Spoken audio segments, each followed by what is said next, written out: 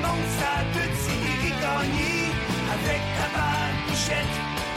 T'as déjà striké dans tes bouchettes, et avec des lunettes qui font peur, la victoire est signée. Game over.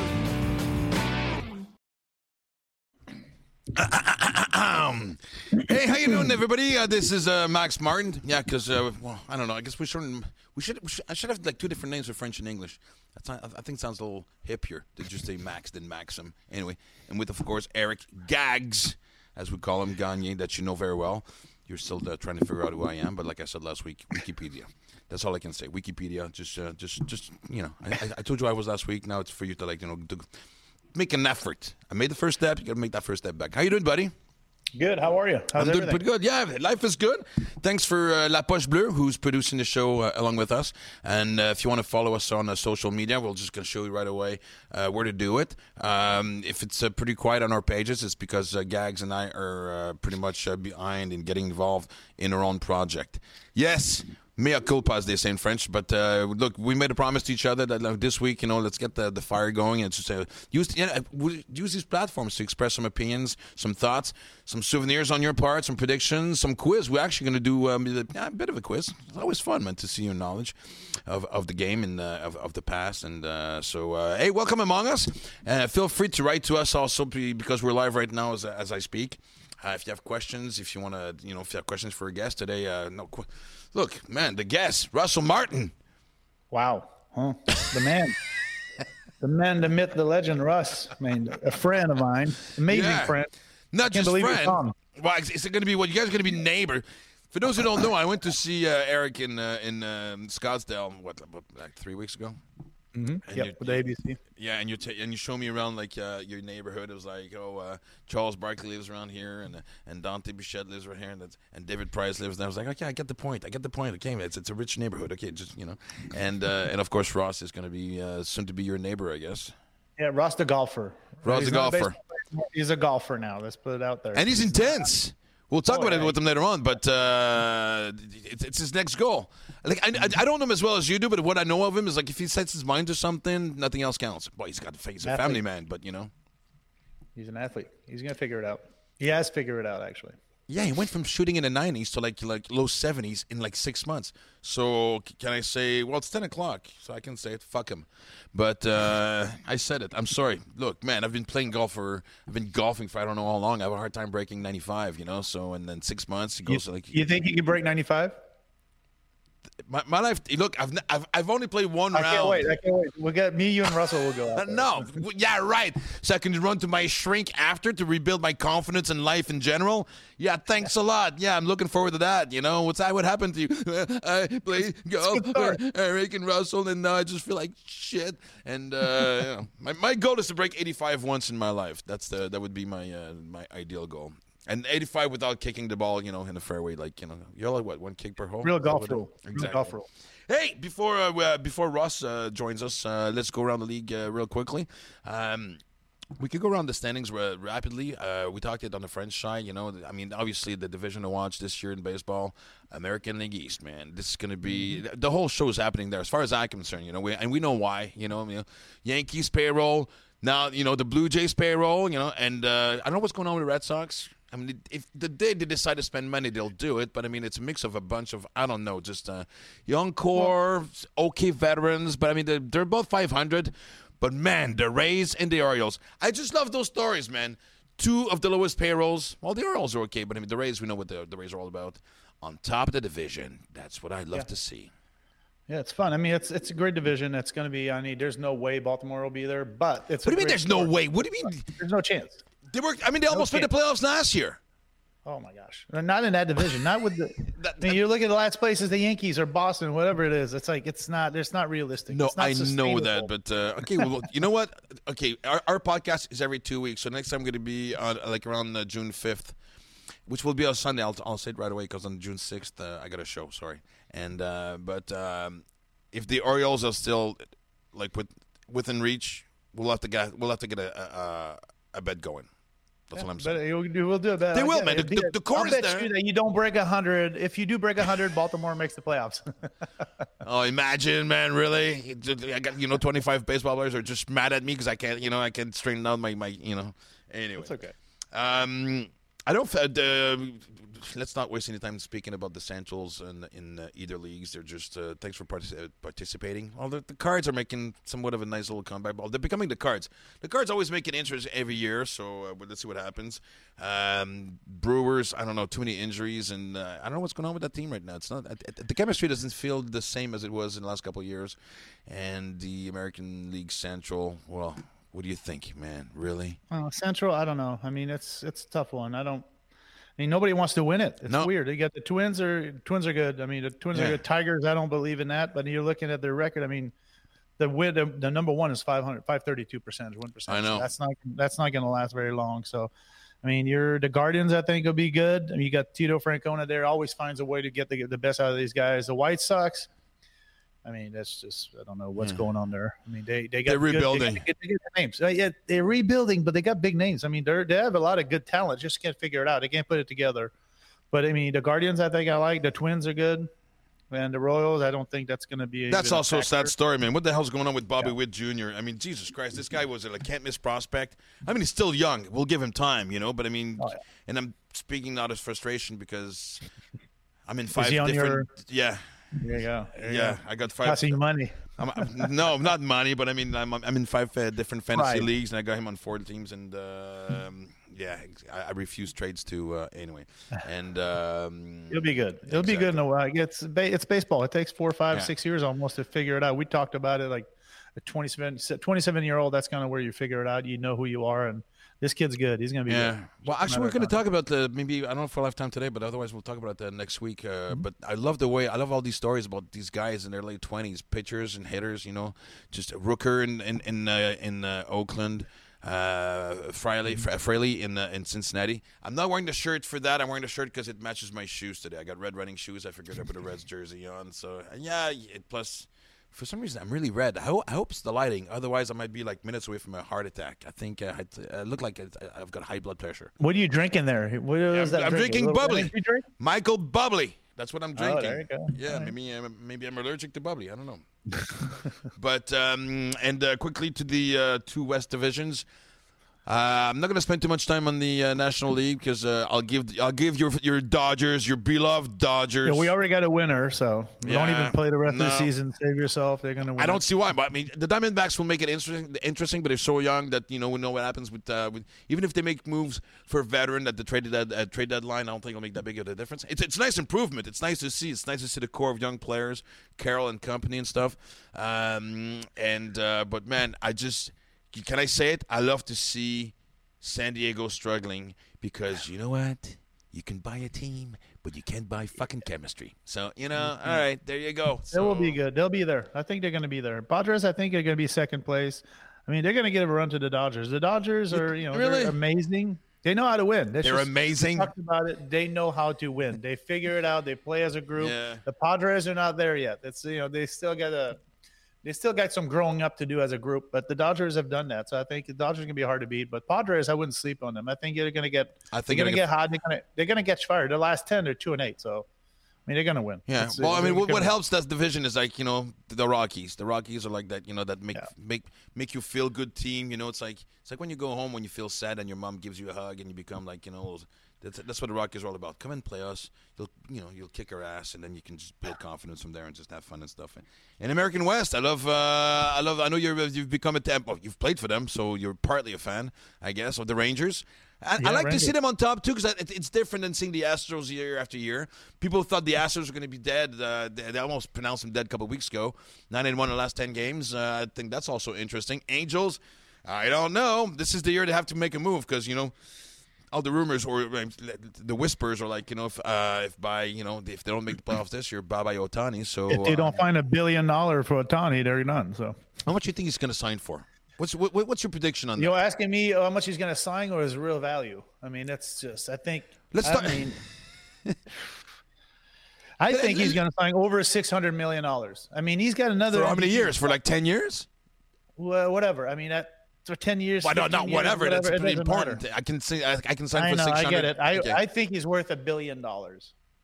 He's $1 billion player. I think so. I think he generates that much, but it's not. I don't think it's going to happen. Okay, it's not what he's worth as much as a player, but as what he brings to the organization, to the league. Exposure to the league. I mean, if you really put down, I mean, people are watching Ohtani pitch. They watch him hit. They look. You'll never see anything like that again. I mean, unless a guy is a switch hitter and he throws from both sides and he wins a Cy Young and he wins a Triple Crown. All right, now that's the next thing. It's insane. So what you're saying is, unless a freak or a mutant becomes a baseball player, which I think that's what he is. Boy, it's amazing to watch, man. And honestly, from everything I hear, it's not just one thing to be a good player, but to be like a great guy off the field. I mean, or in the clubhouse. I mean, I love the story. I just love it. And if Verlander and Scherzer and all these guys are going to be getting like, $40 million for a year to pitch every 5 days, which in my mind, I'm going to say it like quickly, I just find it totally ridiculous that any pitcher in the league makes more money than an everyday player. That's the beginning and the end of my editorial. We'll talk about it later. You're controlling every 5 days. You control your win. It's basically just a win. It's how much does a win cost you, or how much a win you're willing to pay for a win. Same thing. One at bat doesn't make you a win, but one good start gives you a win. Usually, I mean, a quality start. But the thing with Ohtani is he does both. So actually, when you think about it, if you're going to give $40 million to a pitcher and 30 35 to a hitter, they should combine both. So I wouldn't be surprised if he signed for $60 million. Maybe not combined. I mean, that's what he's worth. He's worth at least 50 per, at least. I mean, and just the exposure he's given. He's given the league just to start the league, and then each team. I mean, every time you go somewhere, he's the guy you want to watch. He's the guy, like we talked about Ohtani and Trout at bat at the WBC.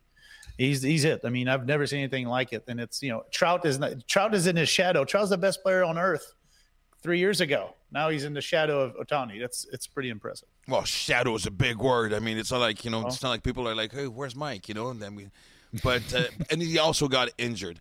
Here's a question: if Ohtani leaves, if you're Trout, do you ask for a trade?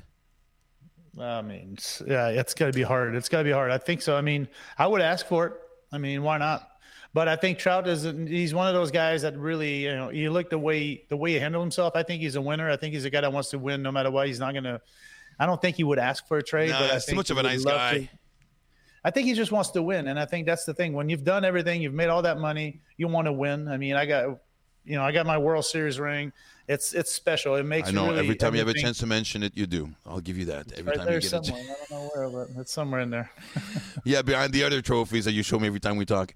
But to be honestly, I mean, Mike Trout's probably got maybe he's in his early 30s. Is he? Yeah, I think he's about 30, 31, 30. I think he's, anyway, so he's got at least, if he stays healthy, this guy can play he's such a build-up athlete. He's probably, 10 years or something? If Mike Trout never makes the playoffs in his whole career, that would be, I can't picture myself not seeing Mike Trout in the World Series at one point in my life. I mean, it's a crime. I mean, it would be a crime. I mean, just for Major League Baseball not to be able to put Trout in the playoffs or in the World Series, it's hard. It's hard to believe that, with these two guys that, you can't buy a championship, obviously, and we see it right there. You got the two best players. That's why baseball is such a beautiful game. You need every single part of the team to, click, and I think that's the difference. That's the difference right there. Well, I think they're just a couple of veterans away, maybe a couple of prospects away. I mean, they're not they're playing well this year. 5 years. Been saying this for a long time. I know. I'm just trying to make feel. I just want Mike to hear me. I want Mike to hear me and feel a little better about what's going on and stuff. The Rangers are taking over. I think the Rangers are on their way to be really, really good for a long time, I think. I mean, if they get their pitching staff in order, their younger guys, because I was there a little bit, so I got a little bit of an inside scoop on these guys. I mean, the pitching inside, or what we call biased. Biased, whatever. No, I think, they spend a lot of money, so they better win.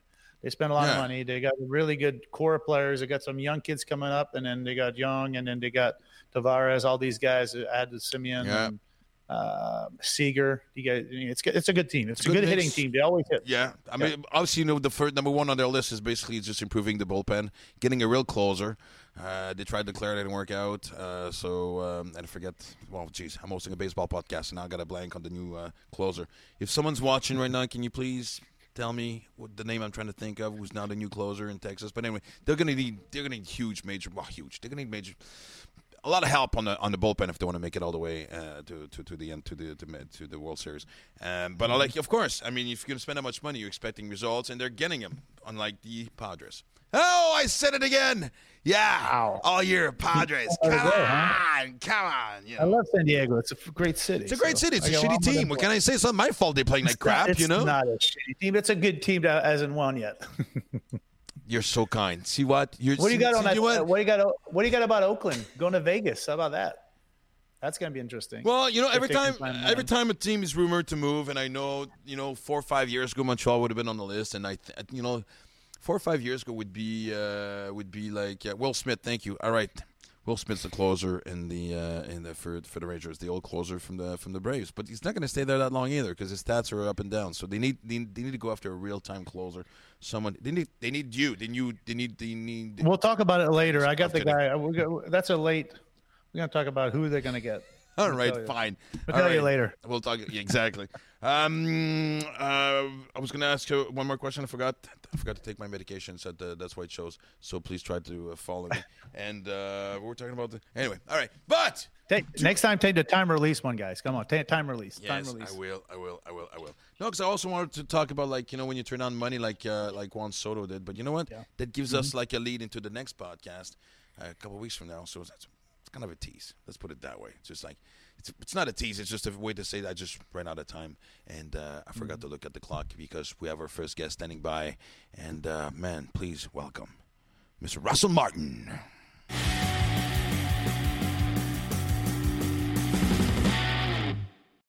All right, this is Game On. It says it, man. Game On, and glad to have you with us, Russ. And before because I know I'm gonna talk for like a few minutes, and then I know I'm gonna lose control of this because you guys know each other so well that I'll be probably speaking again in about half an hour. So, but I want to tell the people listening to us what I think is one of the funniest story.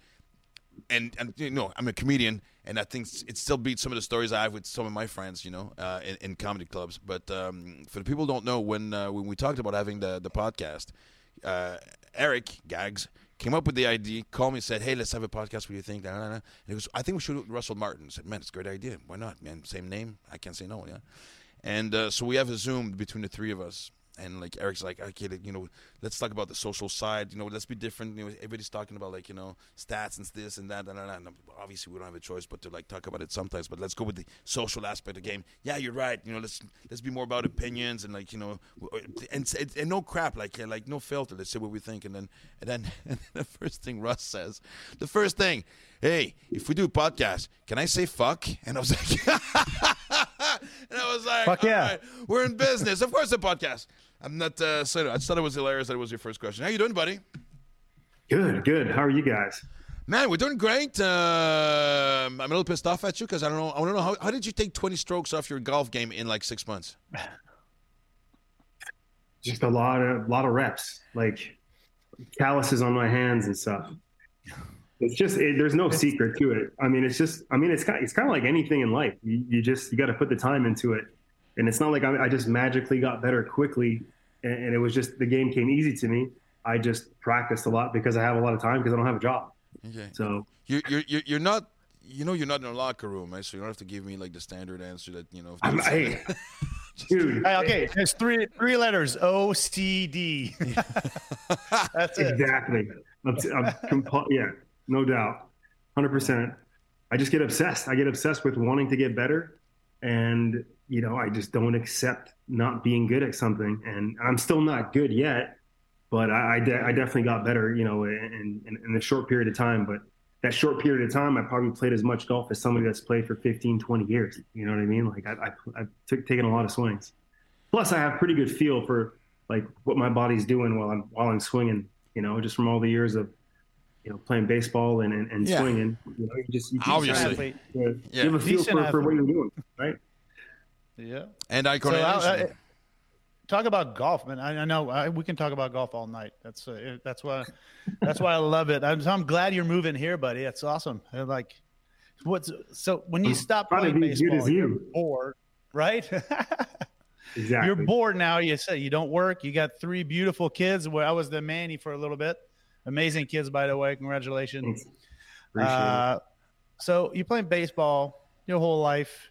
Now we're talking about golf. Why are you so good at golf? What do you think the difference? Like, you're a catcher, you run the game and everything else. Mentally, what is it like baseball and golf? What's the difference between the similarities? Two? Correlate.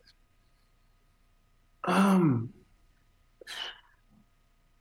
think mentally, I feel like golf is tougher. Just the fact that you take one swing, and it's not like in baseball where, let's say you get 2 strikeouts, you can get another at bat in the bottom of the ninth and hit a game-winning hit, and then you're the hero.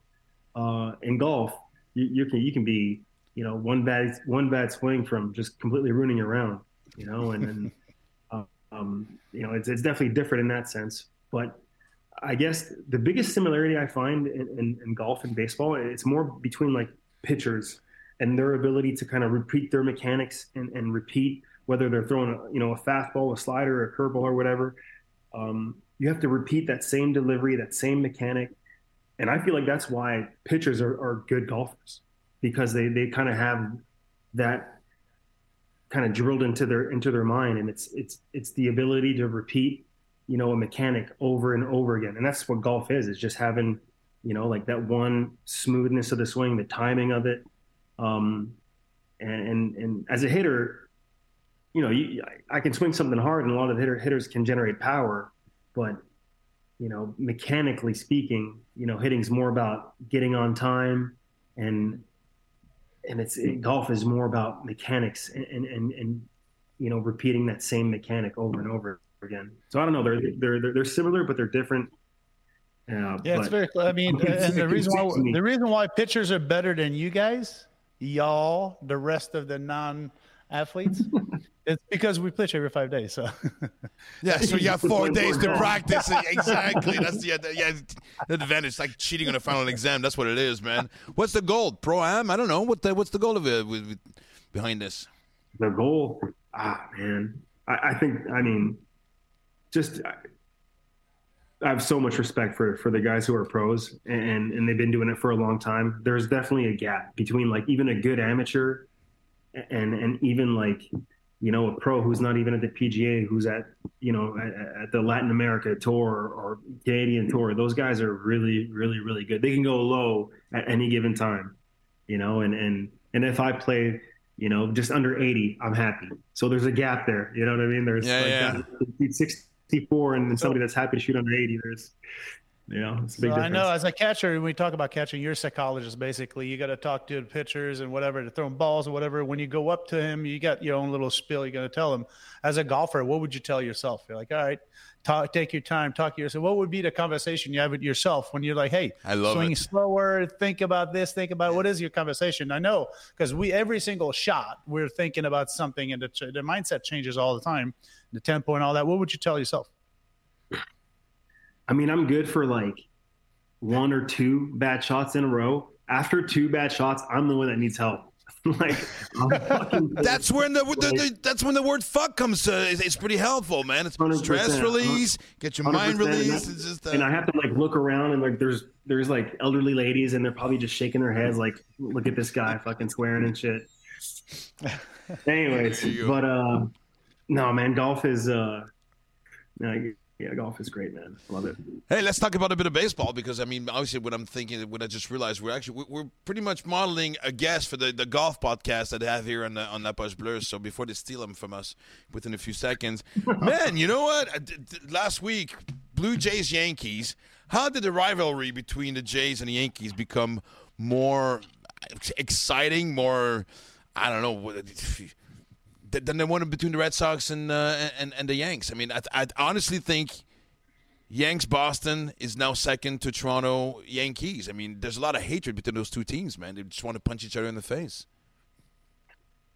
It's a good question. I don't know. It wasn't that bad when you were playing. It was still Boston, New York. But now I feel like because the division is so good, there's just. Everybody's fighting. Everybody's fighting all the time. There's really no, like, everybody's playing above 500 baseball. So like everybody knows they're good. And there's whatever city you're going into, it's it's going to be tough. And Toronto's like has like a young, exciting team, and they have guys like Alek Manoah who aren't afraid to strike a guy out and tell him to go sit down. You know what I mean? Like that's the kind of attitude they have, and that kind of like and guys on the other side don't like that. Whether it's whether you're playing for the Yankees or Boston or whatever, but like they say, if you don't like it, play better. Yeah. If you're not happy with the way the guy's fucking talking shit after he strikes you out, well, mix in a hit or something, and then then you can just do whatever you want. Bat flip it, 8 feet in the air.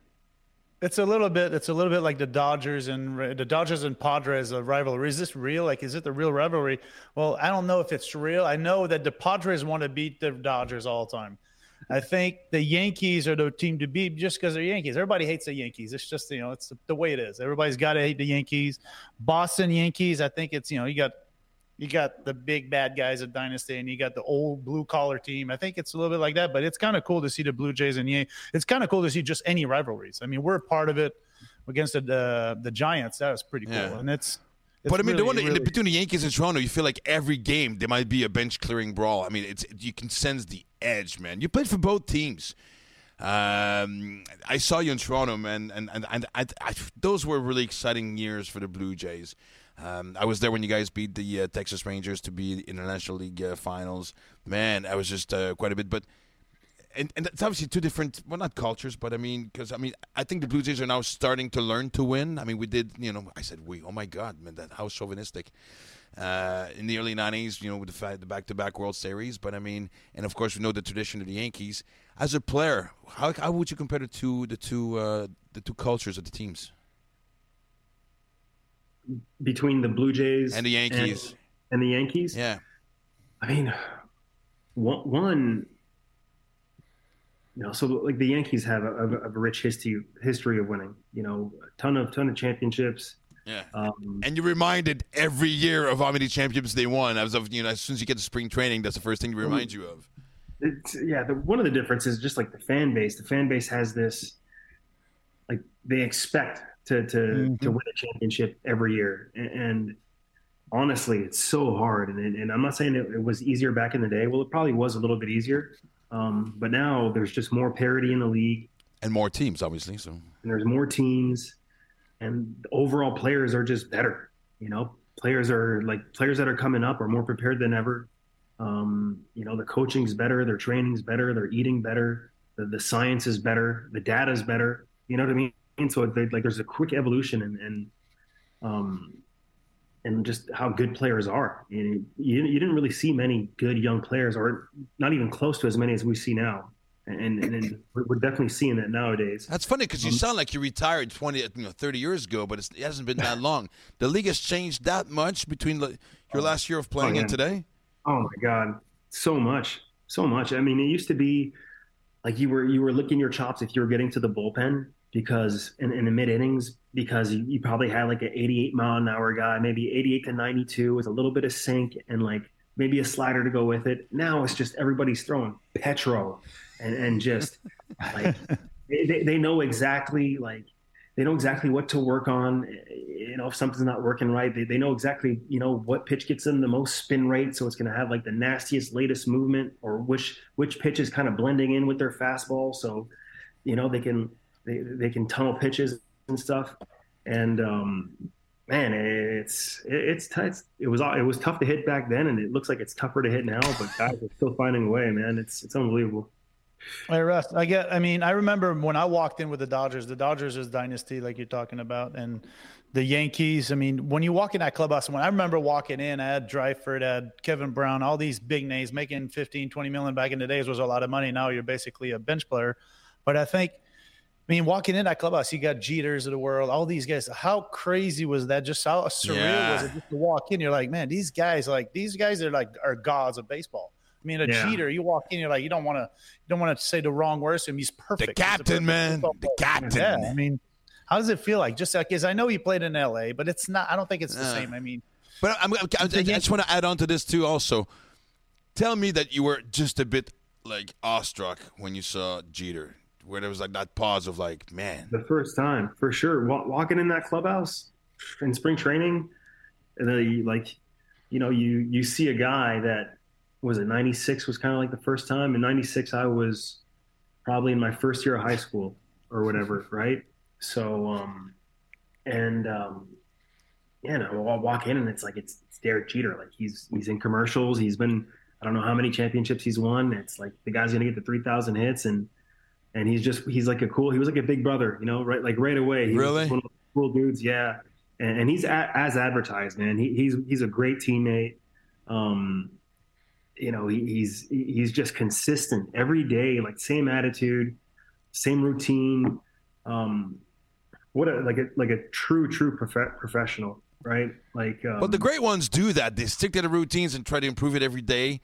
They know what works, and they just don't stop. And they try to be an example for the other guys. I'm sure it was pretty. It sounds simple. It sounds super simple. I'll give you an example of something super remarkable. He swung the same bat, like the same model, throughout his whole career. Like, I don't know if you know how crazy that is. Like if you go through like a spell of, let's say, 6 games where you're not hitting well, like I'm changing that bat, man. You know what I mean? Like yeah. I'm grabbing somebody else's bat. I'm taking off the bat and glove. Like I'm doing something different. And he would just never deviate. He just had this just mentality of like, it's not the bat. Like obviously I'm good. And I'm going to, like, the way I've been doing it's working. It's going to keep working. And he just had like this unbelievable trust and like the process. And that's why that's why he's so great. And then you get to the Blue Jays and you get to play that role too, because you were like one of the leaders when you got to Toronto too. And that was great, man. And Toronto, that was so like I went from Pittsburgh to Toronto, and it was kind of the same thing. Pittsburgh was a team that really wasn't winning for, I don't know, like almost 20 years. And they still aren't.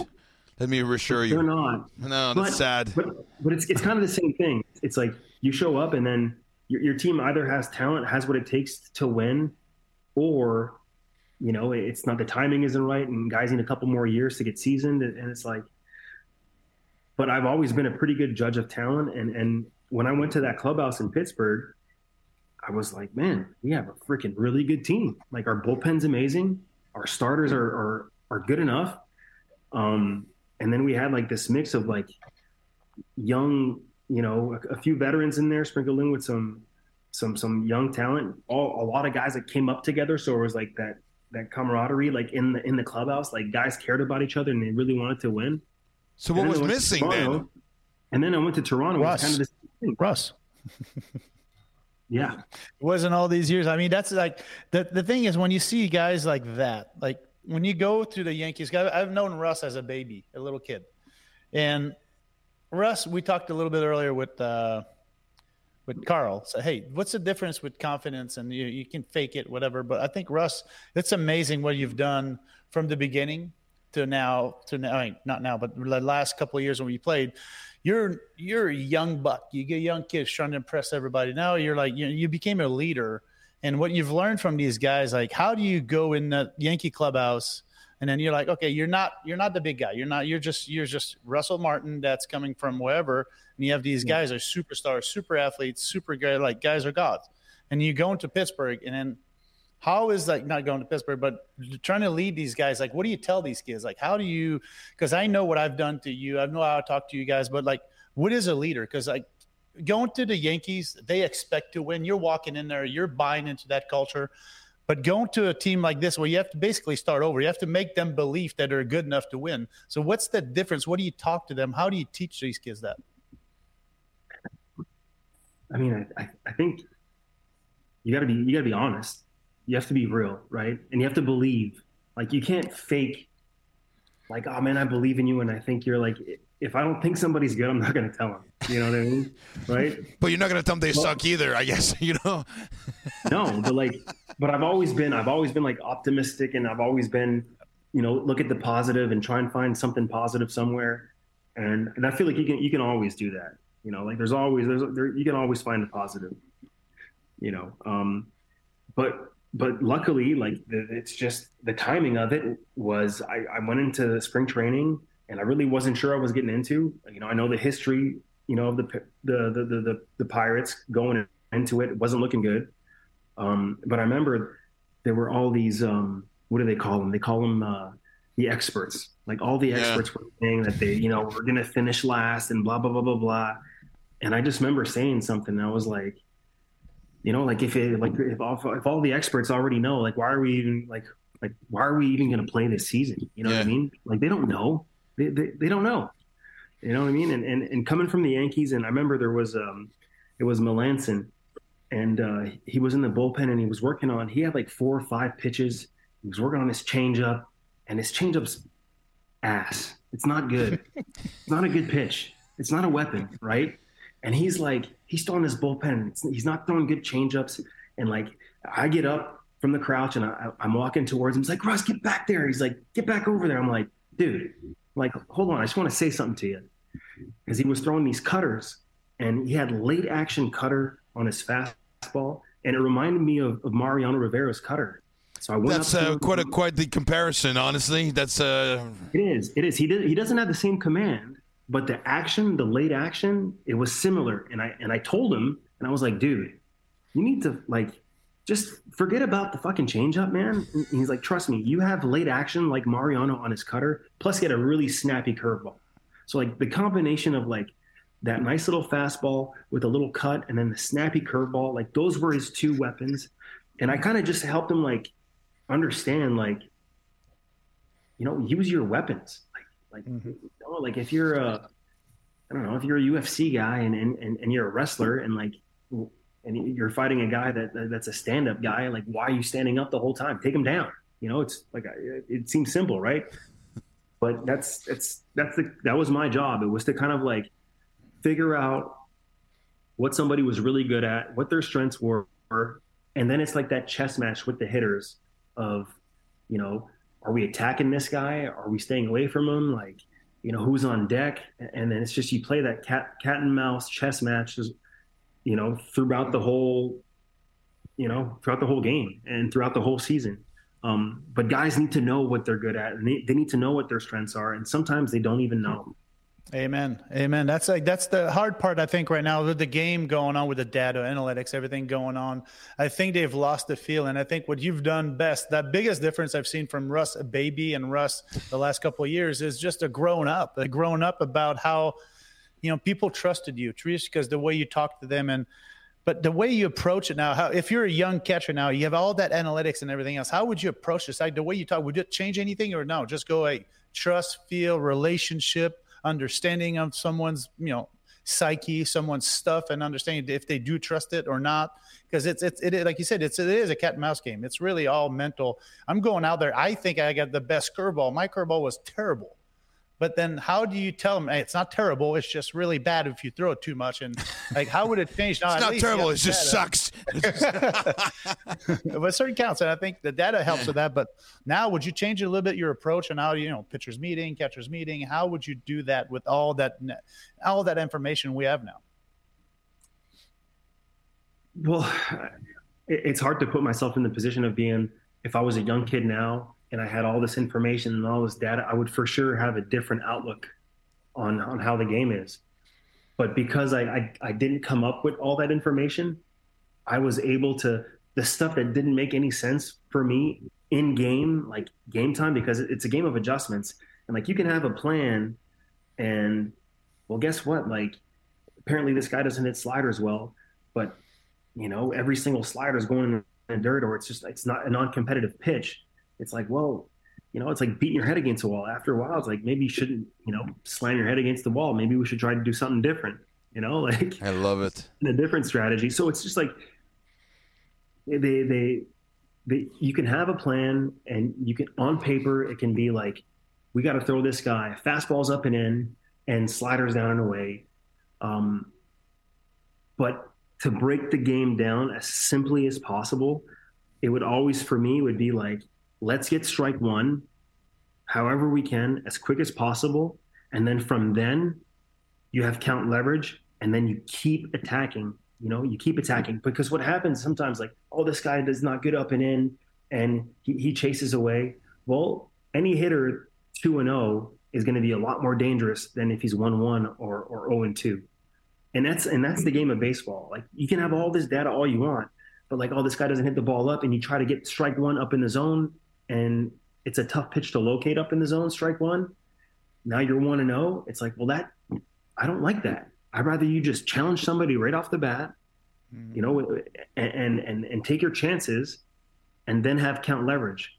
You know what I mean? And if not, then the guy gets a base hit or whatnot, then you get to the next guy, you know, and you know, it's just, you know, it takes simple.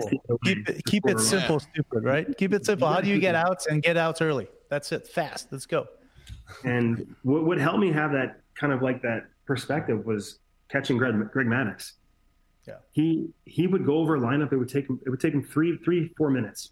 Super simple, like mind-blowing simpleness and how we're going about it. But granted, like, this guy's another guy who had supreme command.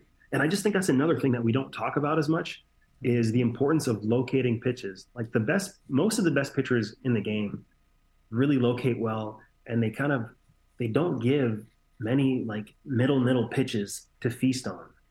They really just don't, you know, especially not in good counts. They rather walk you than just give in and throw like a 3-1 heater right down the middle, you know? But everything's about speed nowadays. The only thing you hear about is how fast this guy throws and how fast the next guy coming up is going to throw also. And like, now, wow, triple digits. Oh my God, 102. I mean, Hunter in Cincinnati is a good example. He's still young. I think he's only 26, you know? I mean, he throws that heater. But, you know, you'll watch the stats at the end of the game, and more often than not, you know, he's got not almost as much, but, you know, he'll have 6 strikeouts but 4 walks, you know. So, he finds a way to put himself in trouble. And like you said, like a Greg Maddux just becomes like an artist. Yeah. It's a painter. It's beautiful to watch. It's an art. Like, there's an art to catching because you want to be in sync with the pitcher and everything else. With Greg Maddux, it's beautiful to watch. And Russ, I don't know if we're at the same time together in LA, but it's amazing to watch these guys, like you said, paint. They're artists. They're going out there and they're controlling the counts. They're controlling the hitter. And I think for the way Russell managed, that's what to manage a game as a catcher. That's kind of where the secret sauce is. I mean, it's not so much about making the right pitch at the right time. It's about, you know, convincing yourself it's the right pitch at that time. And I think that's the commitment you have. I love it. But the commitment, you have to have a commitment. It's sometimes you talk about, like, you know, if you think you're throwing the right pitch and you're committed to that pitch, I think it makes a huge difference. I think that's why Russell was so good. He's learned. I mean, it didn't come overnight. He was a third baseman, but the way he called the games, he really went to those strengths. And that's, you know, that's what the biggest thing I've seen, you calling pitches. It was because as a pitcher, I see that no one sees that. No one understands when it comes, you know, to prepare for not just for a game, prepare for a pitcher. I mean, understanding where the pitcher goes, and you're amazing. You're amazing at calling the games, the way you learn, and people want to pitch to you, and that's why you get so much good friendship as pitchers. All your guys are the guys that you caught. Jeez, man, you're gonna make me cry. It's so beautiful, man. No, but that's true. No, but at the end of the day, like, you're catching and if a pitcher is pitching to his catcher and they know that guy wants to win as much as them, they're going to be okay. You know, even if they're not best friends off the field or whatever, it's like, if they can trust that guy and they know that he wants to compete and he wants to win as much as them, they're going to be fine. But if you don't have that, that's a problem. Like, but obviously you can't have that with everybody. But that's human nature. I mean, you can't just, you know, every guy that threw to you couldn't be, you know, wasn't always on your Christmas list, I'm sure, you know. So you got to find a way to, like, you know, to communicate and put some your differences behind and just, you know. For sure, but they know that, like, we both want to win, and that's all that matters. Like, when you're competing, like, we're not. But how do you deal with someone who shakes you off more often than not? And that's another thing. It's. I never really took it. I never took it personal, like, because I pitch too, and sometimes, like, sometimes I wish there's guys I wish that didn't shake me off, you know. Like, there were those guys. You can play them the whole run. Remember that one, buddy. Remember that one. Remember, you know. Yeah. Russ knows he's got a 0 ERA, right? You have no ERA at all. Right? Yeah, zero. Lowest in the history of the game. Nobody has a lower ERA than I do. Hall of Fame just for that. I was watching the game recently between the Tigers and I forgot who, which is, you know, amazing.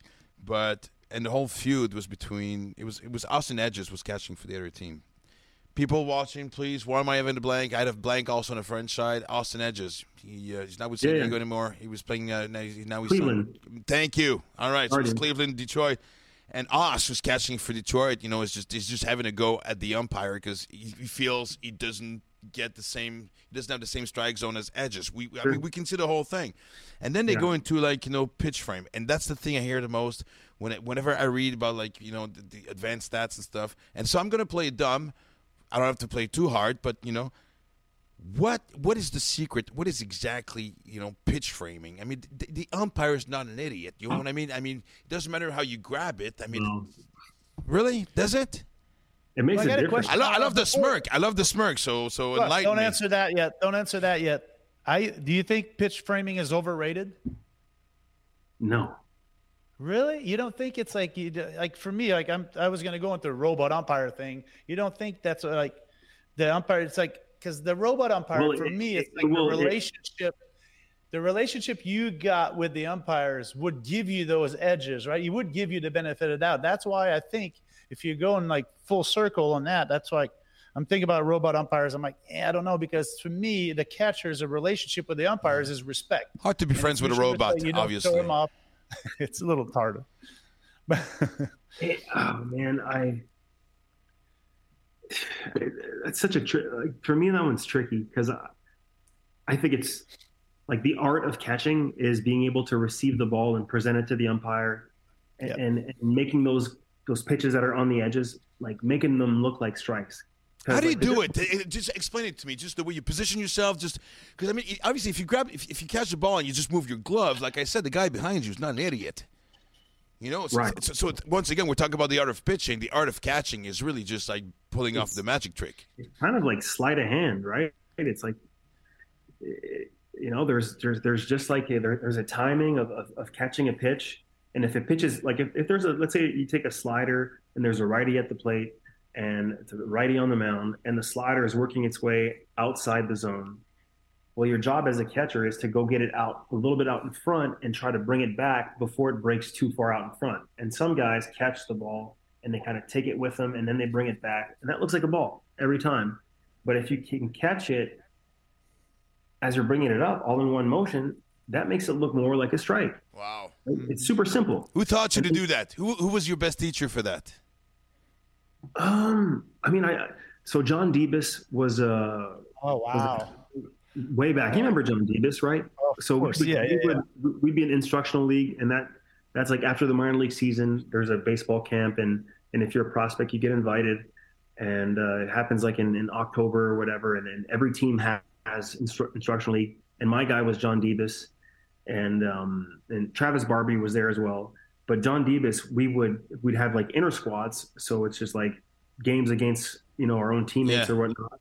And they'd set like that net that they put behind or in front of second base when we're having batting practice, and I would be sitting behind the catcher, sitting with John Debus next to me, and there would be a guy on the mound pitching, and then we'd have a game, and we would be talking about, hey, what pitch would you call here, or what would you do here, and that's kind of how I got into catching was just sitting behind the screen and just talking the game of baseball pitch by pitch. And then he would talk about receiving, and he would talk a lot about the low pitch, because back in the day it was like a lot of sinker, like keeping the ball down was at a premium. And there was a lot of guys who threw sinkers, and if you could get that pitch down in the zone for them, then they were really, really tough to hit, like the Derek Lowe's and who was the guy in Arizona? Brandon Webb, TV, like all those guys were sinker guys, and if they could get that low pitch, you were going to have a hard time, lifting up the ball. And now obviously like it's changed with, the way the guys swing, and they're trying to everybody's trying to launch the ball in the air, and the game's changed in that matter. But the low pitch was super important. That was like one of the first things that I learned catching, was trying to catch the low pitch and making it look like a strike. And the touchy thing is like, if you're trying to take the ump for a fool by overplaying it, I mean, that's also part of the game, because the Gags was talking about having robot umpires, which would be the worst, because I think also part of the charm of baseball is the human side of it. So as a catcher, to stay on the ump's good side, if you piss him off once, I'm sure you've pissed off umps when you said, God, that's gonna be a long fucking day. I mean, there's umps that you never really think they're wrong, and I had a hard time with those guys. And then there's guys who who are human, and they know they mess up, and they'll ask like, hey, can you go take a look at that for me? And so they know. Would they tell you? Would they tell you right away, or would they tell you like between innings or whatever? Because as a pitcher, I want to know right now: did you mess up? Maybe you owe me one. You know what I mean? Like, would they tell you right away? Do they say out loud, "I owe you one"? Have you ever? They would never say that. Not out loud. I don't know. I'm just asking. They're trying to make the right call, and I always felt like there should be kind of like that. Like if I make another pitch that's close, like you should give it to me. Like I've always thought that should be a thing. Yeah. Maybe guys did it like non-consciously, like, maybe it was like subconscious, but I think what they try to make the right call every time. And it's just, it's tough. Yeah. It's tough. Just like it's tough to make the right call if the catcher doesn't catch it properly. And it's as tough as if he catches it really well. Like it's tricky. It's guys are throwing hard now and the ball's moving, and it's that those umpires aren't 25 years old either. Sometimes they're getting a little older. A guy like Joe West, how was he? Did you have a good relationship with him? Because he's a trip. I played golf with him. He was playing golf with cowboy boots and cleats on, buddy. That's amazing. No way. Yeah, man, if I play golf with you guys, that's how I want to be dressed, man. I want cowboy boots with cleats on them. And you couldn't get anything by him. He was mean too. He's just I never had a relationship with any umpires, but I wonder, like, what was your relationship with this guy? I think Joe West thought people went to the baseball game to watch him umpire. Really? Yeah. When he put on a show, there would every game like that I seen Joe West at one point. He's calling time and he's like looking at the baseball or like he's doing something and he's like, but he kind of had that persona, and he, if you look up umpire in the dictionary, Joe West would probably have a picture. He would challenge you to show him up. I mean, he really would. He wouldn't make a call just knowing, hey, that's borderline. I'm not going to get to you. What are you going to do? What are you going to do? If you show emotion, he'll throw you out. I mean, he was looking for that. He was. I guess after 45 years. Oh yeah, he's a straight cowboy. We know what we should do. I think he has a CD. He has like a. Yeah, he has a no way. Yes. He plays a lot of pro-am golf too. I mean, he's actually a good dude. It's just like we hate him because he calls balls all the time. I don't like it. I want strikes all the time. But he's actually a great guy. I mean, he's an interesting character to say the least. But you need those guys. I mean, you need those guys part of the game. That's why I like the robot umpire. And I think. The pitch framing, I don't think it's overrated, but I think that a good artist, a good receiver, like you said, a receiver is the best thing. You're not catching the ball, you're receiving, you're presenting into the umpire, and basically you angle yourself a certain way for you to show him, like, hey, give him a little view of the ball, and that's, I think it's pretty insane. But yeah, they need to be. I'm thinking of the fan perspective. Let's just say from here on out we have electronic strike zones.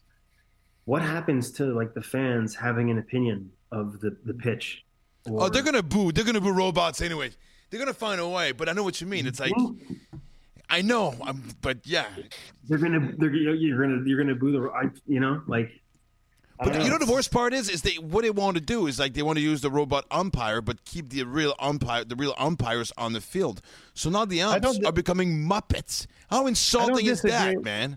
I don't disagree with using the technology, but just give the players, like let's say the catcher and the hitter, they can just ask, okay, I got two, I got 2 or 3 games. I can ask, is that good or not? If you're not, you lose it, just like a replay, but just let the players do that.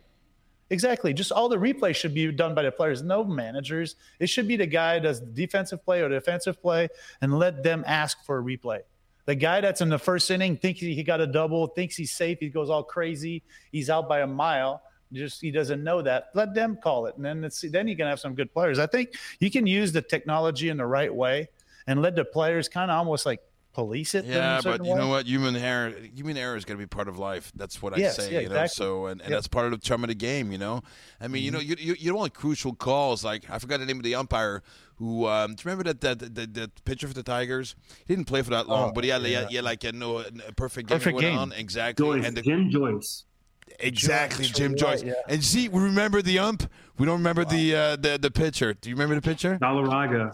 Or Galarraga, yeah. Galarraga, is it? Not the big cat, Galarraga, yeah. See, in that case, going to replay for something that was obviously one of the biggest mistakes ever. I mean, poor ump. The next day we saw him crying and stuff, and just I can see, but those close calls sometimes we wouldn't be talking about it. We wouldn't be talking about it now. So it's like it's kind of reversed the whole thing. Like you're making a point for not to be in it, I think, because you wouldn't be talking about it. And even Galarraga, the guy, I think as a player, you understand they all try their best. I mean, there is some showboating on all aspects. A guy that hit a home run, he's never had a home run, he showboats. Same thing on umpires. They're all human beings. They're all like. But I don't know. I mean, I wouldn't change that just because of that one. I get it. You want to get it right, but there's a cost and there's a storytelling part that you don't have. Your opinion, Russ? You have to make a decision now. Umps or humans? I mean, robots or humans? If you had to choose.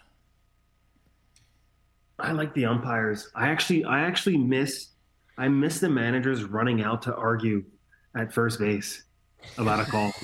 I miss that stuff. Now it's just like. It's like, hold on a second. Let's let our video guy review. Oh, I don't like it. Okay, let's go. Let's keep it going. Oh man, I just love a good that's like 3 freaking times you've missed a call. Like, you know what I mean? Like, you're terrible. Like, and then you get your team fired up, and then I don't know. I kind of missed. I'm old school like that, but I like the challenges. Challenge is good, but robots. It could be bad. Like it means that the catchers, you don't need to receive anymore as a catcher. Like the game could be tough. There's nothing that I can't stand more than watching a game and watching a guy who's not receiving properly. It just, I turn the channel. I can't even. Really? That's your horror movie. I can't. But like we talked about Hedges, he's one of the best. Like when he's catching, it's fun to watch. Like he makes everything look like a strike. So I'm gonna watch it more carefully next time for sure, man. Hey, before we let you go, we don't know. And if they get rid of that, the catchers, there are going to be no more managers in the big leagues. I mean, the best managers are catchers, so you're going to get rid of that. You're going to have no more managers. It's going to be hard. His managers they're all catchers, so I think you can't do that. They can't do it. Yeah, but I was gonna say before we let you go, we know Russ the golfer. God, man, I wish we had like another hour. You're coming back to the show, so anyway. And of course. And but I'll crash the party, even if I'm not. Oh man, I love it. Exactly. Like that manager coming, out of the dugout towards the first base, man. Surprise us like that. You're the unofficial third host. Exactly. When are we going to see? You didn't know that. Now you know. No, you know. We're announcing it to you right now. When are we going to see Russ Martin, the baseball coach? Oof. Good question. Because your passion of the game is transparent. Everything you've said to me, I've just swallowed. Like I'm not even a player, and I just want to go on the field and play and apply what you just taught me. And I'm 53 years old. I mean, you've got that in you. It's going to come out at some point in your life for sure. It's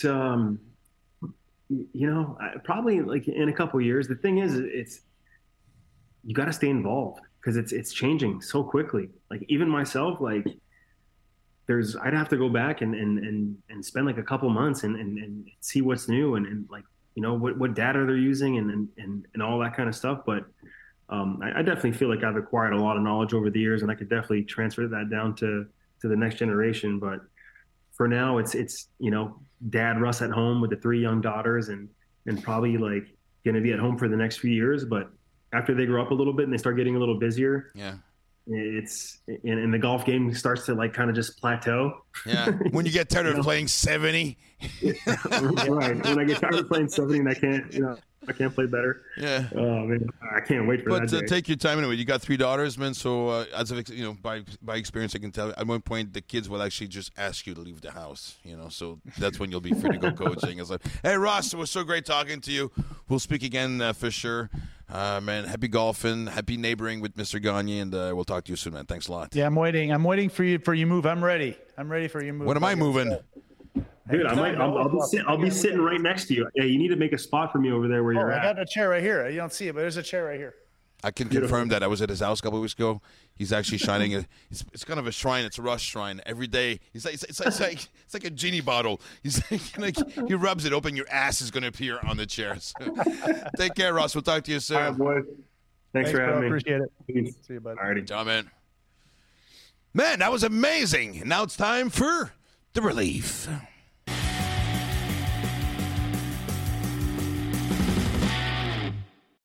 This segment is brought to you by our sponsor, our first and only, I should mention. By the way, I want to mention we haven't talked about it so far, but for those who watched the first podcast, obviously the decor has changed a bit. From Max Lapierre actually took it in charge. I think on his free time, Max watches a lot of HGTV. Takes some no, honestly. Anyway, I think they're trying to get Molson's attention as a sponsor for a podcast. So anyway, I was going to say actually, I forgot to talk about it on the French podcast because I know it looks pretty bad because it's roughed up. I dropped it a couple times and I moved, but it's a bobblehead. It's a Cole Hamels bobblehead. Did you play against him? No, you guys made. I played against him. Yeah, I played against him, and he's a great guy. I want to know if I open the box. Do I lose value on the bobblehead? Yes. Don't open the box. Don't open the box. Touch that. Whatever you do, don't open any boxes. All right, because it looks okay. Fine, I won't. Shows on TV. Just like the toys. You don't open the toys either. Okay. Come on, man. You should know better. No, but I know, but it looks pretty beat up, man. It's like it's just. I'm just saying. Don't touch it. All right, fine. All right. Actually, so anyway, for our sponsor, Académie Baseball Canada. I guess I can say it in both in French and English, but Baseball Canada is a sponsor, which is, pretty flattering. I had a chance to go in Arizona and spend some time with you, but also with the young kids playing ball. They got me involved in a couple games. I was 1 for 2, I must say. Actually, no, I was 0 for 1 and with a walk. So 0 anyway, for 1. Yeah, exactly. You got on base once. Yeah. That's not 1 for 2. You got on base. I know. Once. I gave you a free pass. I know. I felt bad. I corrected myself. I was just like, so I got a walk and a grounder to a third base. It was actually to the pitcher, but in my mind, it made it all the way through. Oh my God! Here we go. Yes. Come on, can we make the sponsor more clear? Hey, come on, tell me. I still got some swagger, man. Come on. Look, I could still be playing, even though I never did. I did, but you know what I mean. Never thought about a modeling career? No. Ever? It's funny. Look, no. This picture is called the art of hiding your gut, basically. So look, it's a good thing that got no belt. The no belt look looks really no. They gave me everything but a belt. I don't have a belt, man. That's the only thing. Anybody mentioned, where's your belt? I don't have a belt. Well, where's your belt? They didn't give me a belt, man. And so I want to earn my belt. Next training camp. They're saving it for improvement on Saint-Eustache Field. Exactly. Yeah. For those, you have to watch the French podcast to get the inside of Saint-Eustache Field. Man, it's the fundraiser. It's the fundraiser. Actually, I'll start again. I'll try to make the belt famous, sell it off, and with the money, the profits we make will improve Saint-Eustache's baseball field. Actually, buddy, I'm going to give you an option of because we have 2 options for this segment. Either we're going to play something. I mean, we'll get around to do it at one point, but where's my sheet? There we go. Either we can play keep. Or you call it keep or dump, but the 10 guys were already mentioned as potential trade bait or acquisitions for teams in the running independent. Well, not dependent yet. We're in May. Are we already there? Are we doing keep or dump already? Yeah, or we can do new rules. I'm giving you the option. I'm ready. You call it. You tell me. I'm going to say new rules because I know you have a lot to say about it. I'm going to say something. Right. I mean, obviously, I love the game incredibly. For the last 5, 6, or 7 years, actually, you know what I do? Because whenever I'll write some jokes or whatever. Like whenever I'm working in the summertime, I'll put a baseball game on because I love the sound of it. Like it's hard to write if you're watching a hockey game. There's too much like ha hoo ha. You know what I mean? There's the slow rhythm of baseball is fun to write on.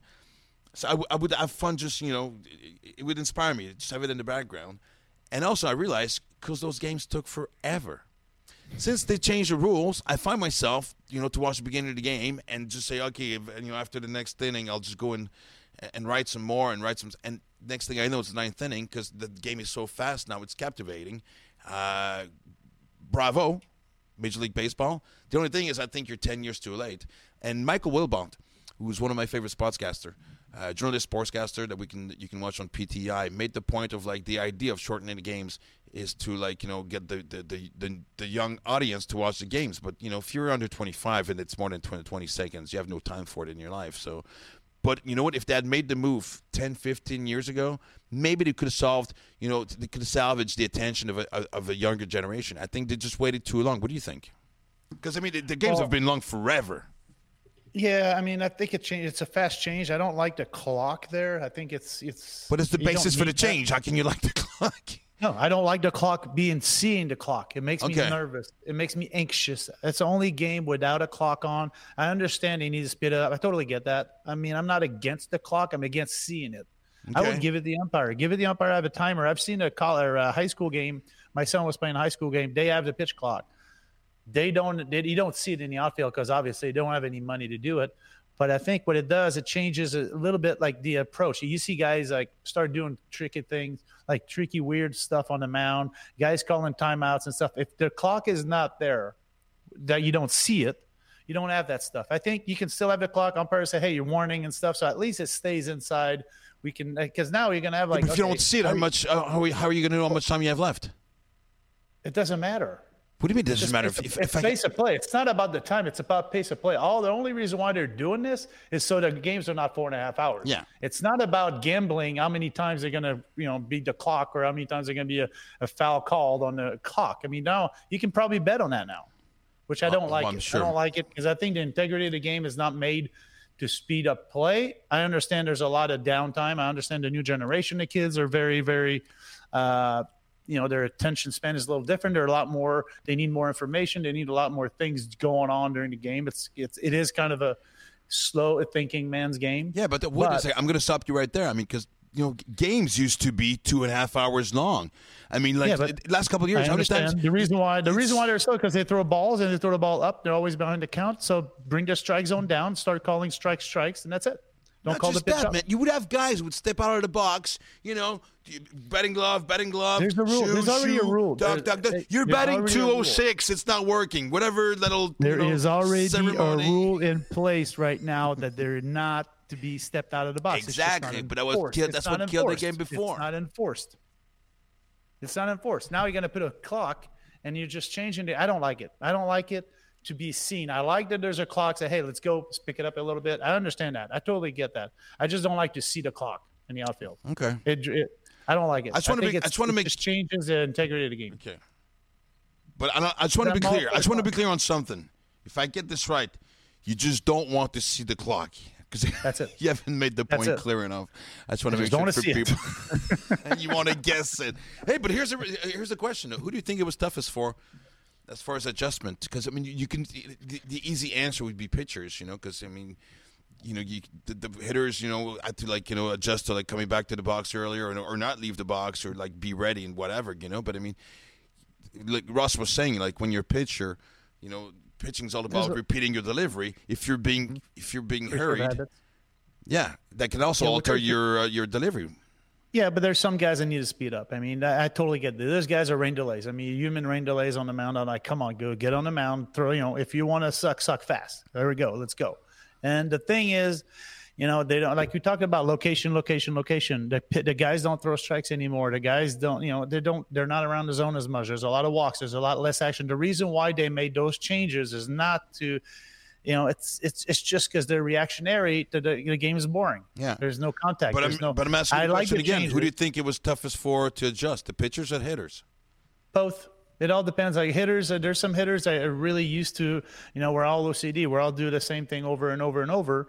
And if your routine is to think about visualizing, make sure you step in the box, think about the next pitch, think about 1 or 2, 3 pitch ahead. Same thing with pitchers. We visualize every pitch. We're supposed to be visualizing every single pitch before we throw it. Same thing as a hitter. He's visualizing, he's guessing a pitch. Now you're missing the whole part of the inside game of baseball is basically kind of like, all right, I'm trying to guess what you're guessing. And the cat and mouse game, you're missing that a little bit and you're speeding that up. So I'm not saying don't speed it up. I'm just saying you don't need to be so obvious to trying to speed it up. Let the umpires kind of hey, there's a clock here. If you want to call your violation and then it's going to be a ball or a strike. So let's get moving. But just make sure of one thing. Do not show that clock or put it anywhere where people can see it because it bothers. I just want to see it. Guys. Hey, it's time for the closer. Come on.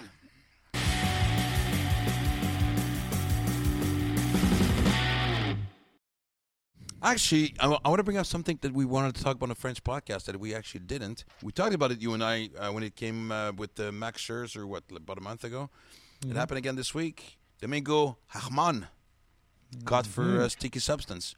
And I love the explanation, I mean, guys usually try to run away or find something I don't know, but I like his explanation was like, at some point they were actually encouraging him to use resin more often because, to get, you're supposed to have like some kind of like minimum, not minimum stickiness, what would you call it? I mean, help me out here, get a picture. I don't know what you call that anymore. I mean, I'm not sure what the rule is. I'm not even understanding, hey, this is too tacky, too sticky, like there's tacky, there's sticky, there's this and that. There needs to be first of all, the ball changes. The balls are different. They're in a good way or in a bad way?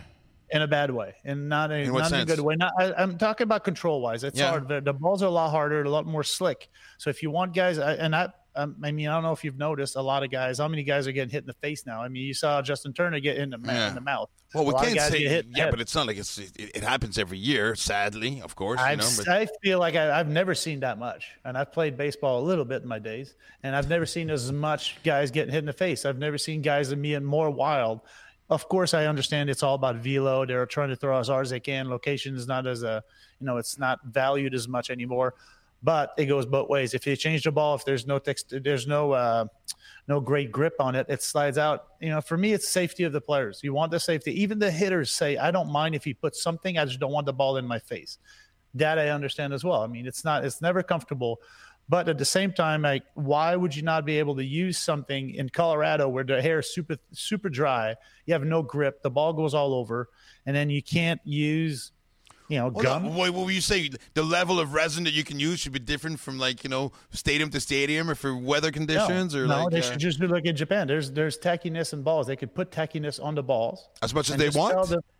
No, I'm just saying the league could. The league could change the leather on the ball.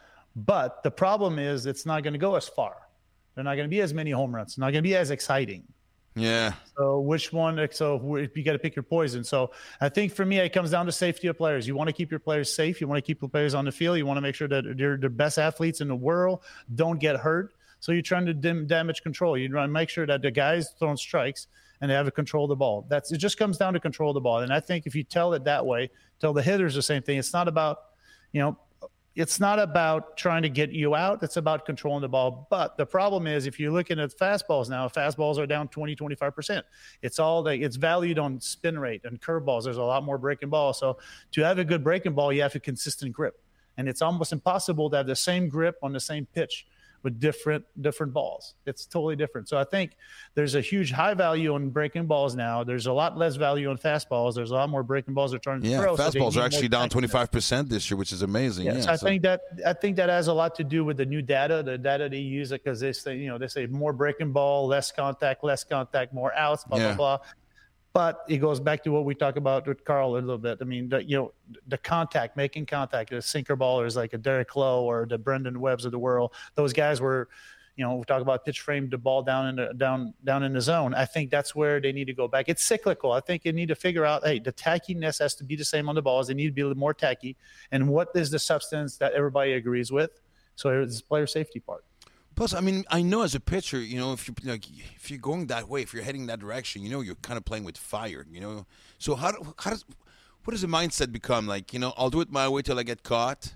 Yeah, but remember, those kids they've been using this for a long time. I mean, you're talking about kids that have been only worried about spin rate and vertical movement, and that's prime. That's how you get judged when you're a kid. That's how you get drafted, on spin rate and all that stuff. So how do you say, oh, now it doesn't count anymore? What the whole time you've learned your whole life as a young kid. I mean, you've learned how to spin the ball. That's all you did, and you did it with your tackiness. I never use it because I threw changeup, and I didn't like it. I would use gum. You use gum a little bit. You use maybe your own gum. Yeah, your own gum. You go to your mouth, and then it gets a little sticky, and you can throw your curveball. I only did it on curveball. Changeup, you couldn't do it because if it sticks to your hand, it just goes straight to the ground. Fastball, I never needed. It was four seam. But if you're a sinker baller, I mean, guys, there's people that would use Abilene. Abilene is like a little Vaseline they would put on the side here or there, makes the ball move more. There's a lot of things. I mean, you could use rosin. Actually, if you can use just like regular sunscreen and you start sweating and you use it, you put the rosin, and the ball will stay in your fingers. That's funny because I mean this last segment was about Herman Domingo getting caught and, what the rules should be and with the interpretation and basically becoming a class on how to cheat. You pretty much just gave about the young kids 10 different ways to get stinky. No, but I'm saying don't use rosin. Do not use rosin. It's black on your legs. I mean, it's a little bit obvious, but I'm saying they need to have someone that actually throws a baseball, make the rule, and then actually a hitter. Let the players deal with it. Don't have people that have never thrown a baseball comment and make rules on this. It doesn't make any sense to me. That's why I'm saying there's got to be something. When I throw the baseball, I want to control the baseball, and I'm pretty sure the hitter likes that when I can do that and not go to his head or go down and away. I think it's consistency in the ball. They just need to find a consistency. In Japan, they use that. They use a little tackiness on the ball, which is a lot better. I've tried those. It's night and day. And then say, you know what? We have zero tolerance on nothing sticky except the rosin and your sweat and maybe your sunscreen. That's it. And the gum. Words spoken by Commissioner Gagne, man. Hey, what a great show we had, man. What? I would have talked to Ross for 2 more hours, man. Yeah. Honestly, yeah. We did a little bit better, huh? The first one was a little choppy. At least we got the sound right. I was going to say, but we did better. It wasn't hard to beat, man. Last time your mic was off. That's it. It's kind of fun. When you have a podcast, when you're 2 people hosting a podcast, and the second one can actually be heard when he talks, it's a huge improvement. Exactly. So, man, but hey, thanks for you guys. Thanks for watching. Next show will be June 5th. Usually we're on Mondays, but I have to be out of town, so it'll be on Sunday night. Anyway, Sunday night baseball is always great, so we can actually even talk about the game that'll be on that night. So thanks for watching. Once again, let's remind you of the social networks that you can actually follow us. Eventually, we promise as of this week we'll be pretty active on everything that you've seen. Thanks to my friend Eric Gags. Thanks for La Poche Bleue to produce the show, and thanks Simon, Vicky, Louis-Philippe, Julia, the whole team behind us. That's actually what you need to get us ready. A whole team. Take care, folks. Let's talk soon. No, the catchy phrase. And on this note, we say game over. Exactly. We didn't fucking rehearse that, man. We'll get it. Well, yeah, we'll get Show it. number two. Yeah, exactly. We'll rehearse next time. Take care, folks. Fermini, c'est terminé. Qui monte sa tête, c'est Éric Gagné. Avec ta balle bouchette. T'as déjà striké dans tes bouchettes. Et avec tes lunettes qui font peur, la victoire est signée. Game over.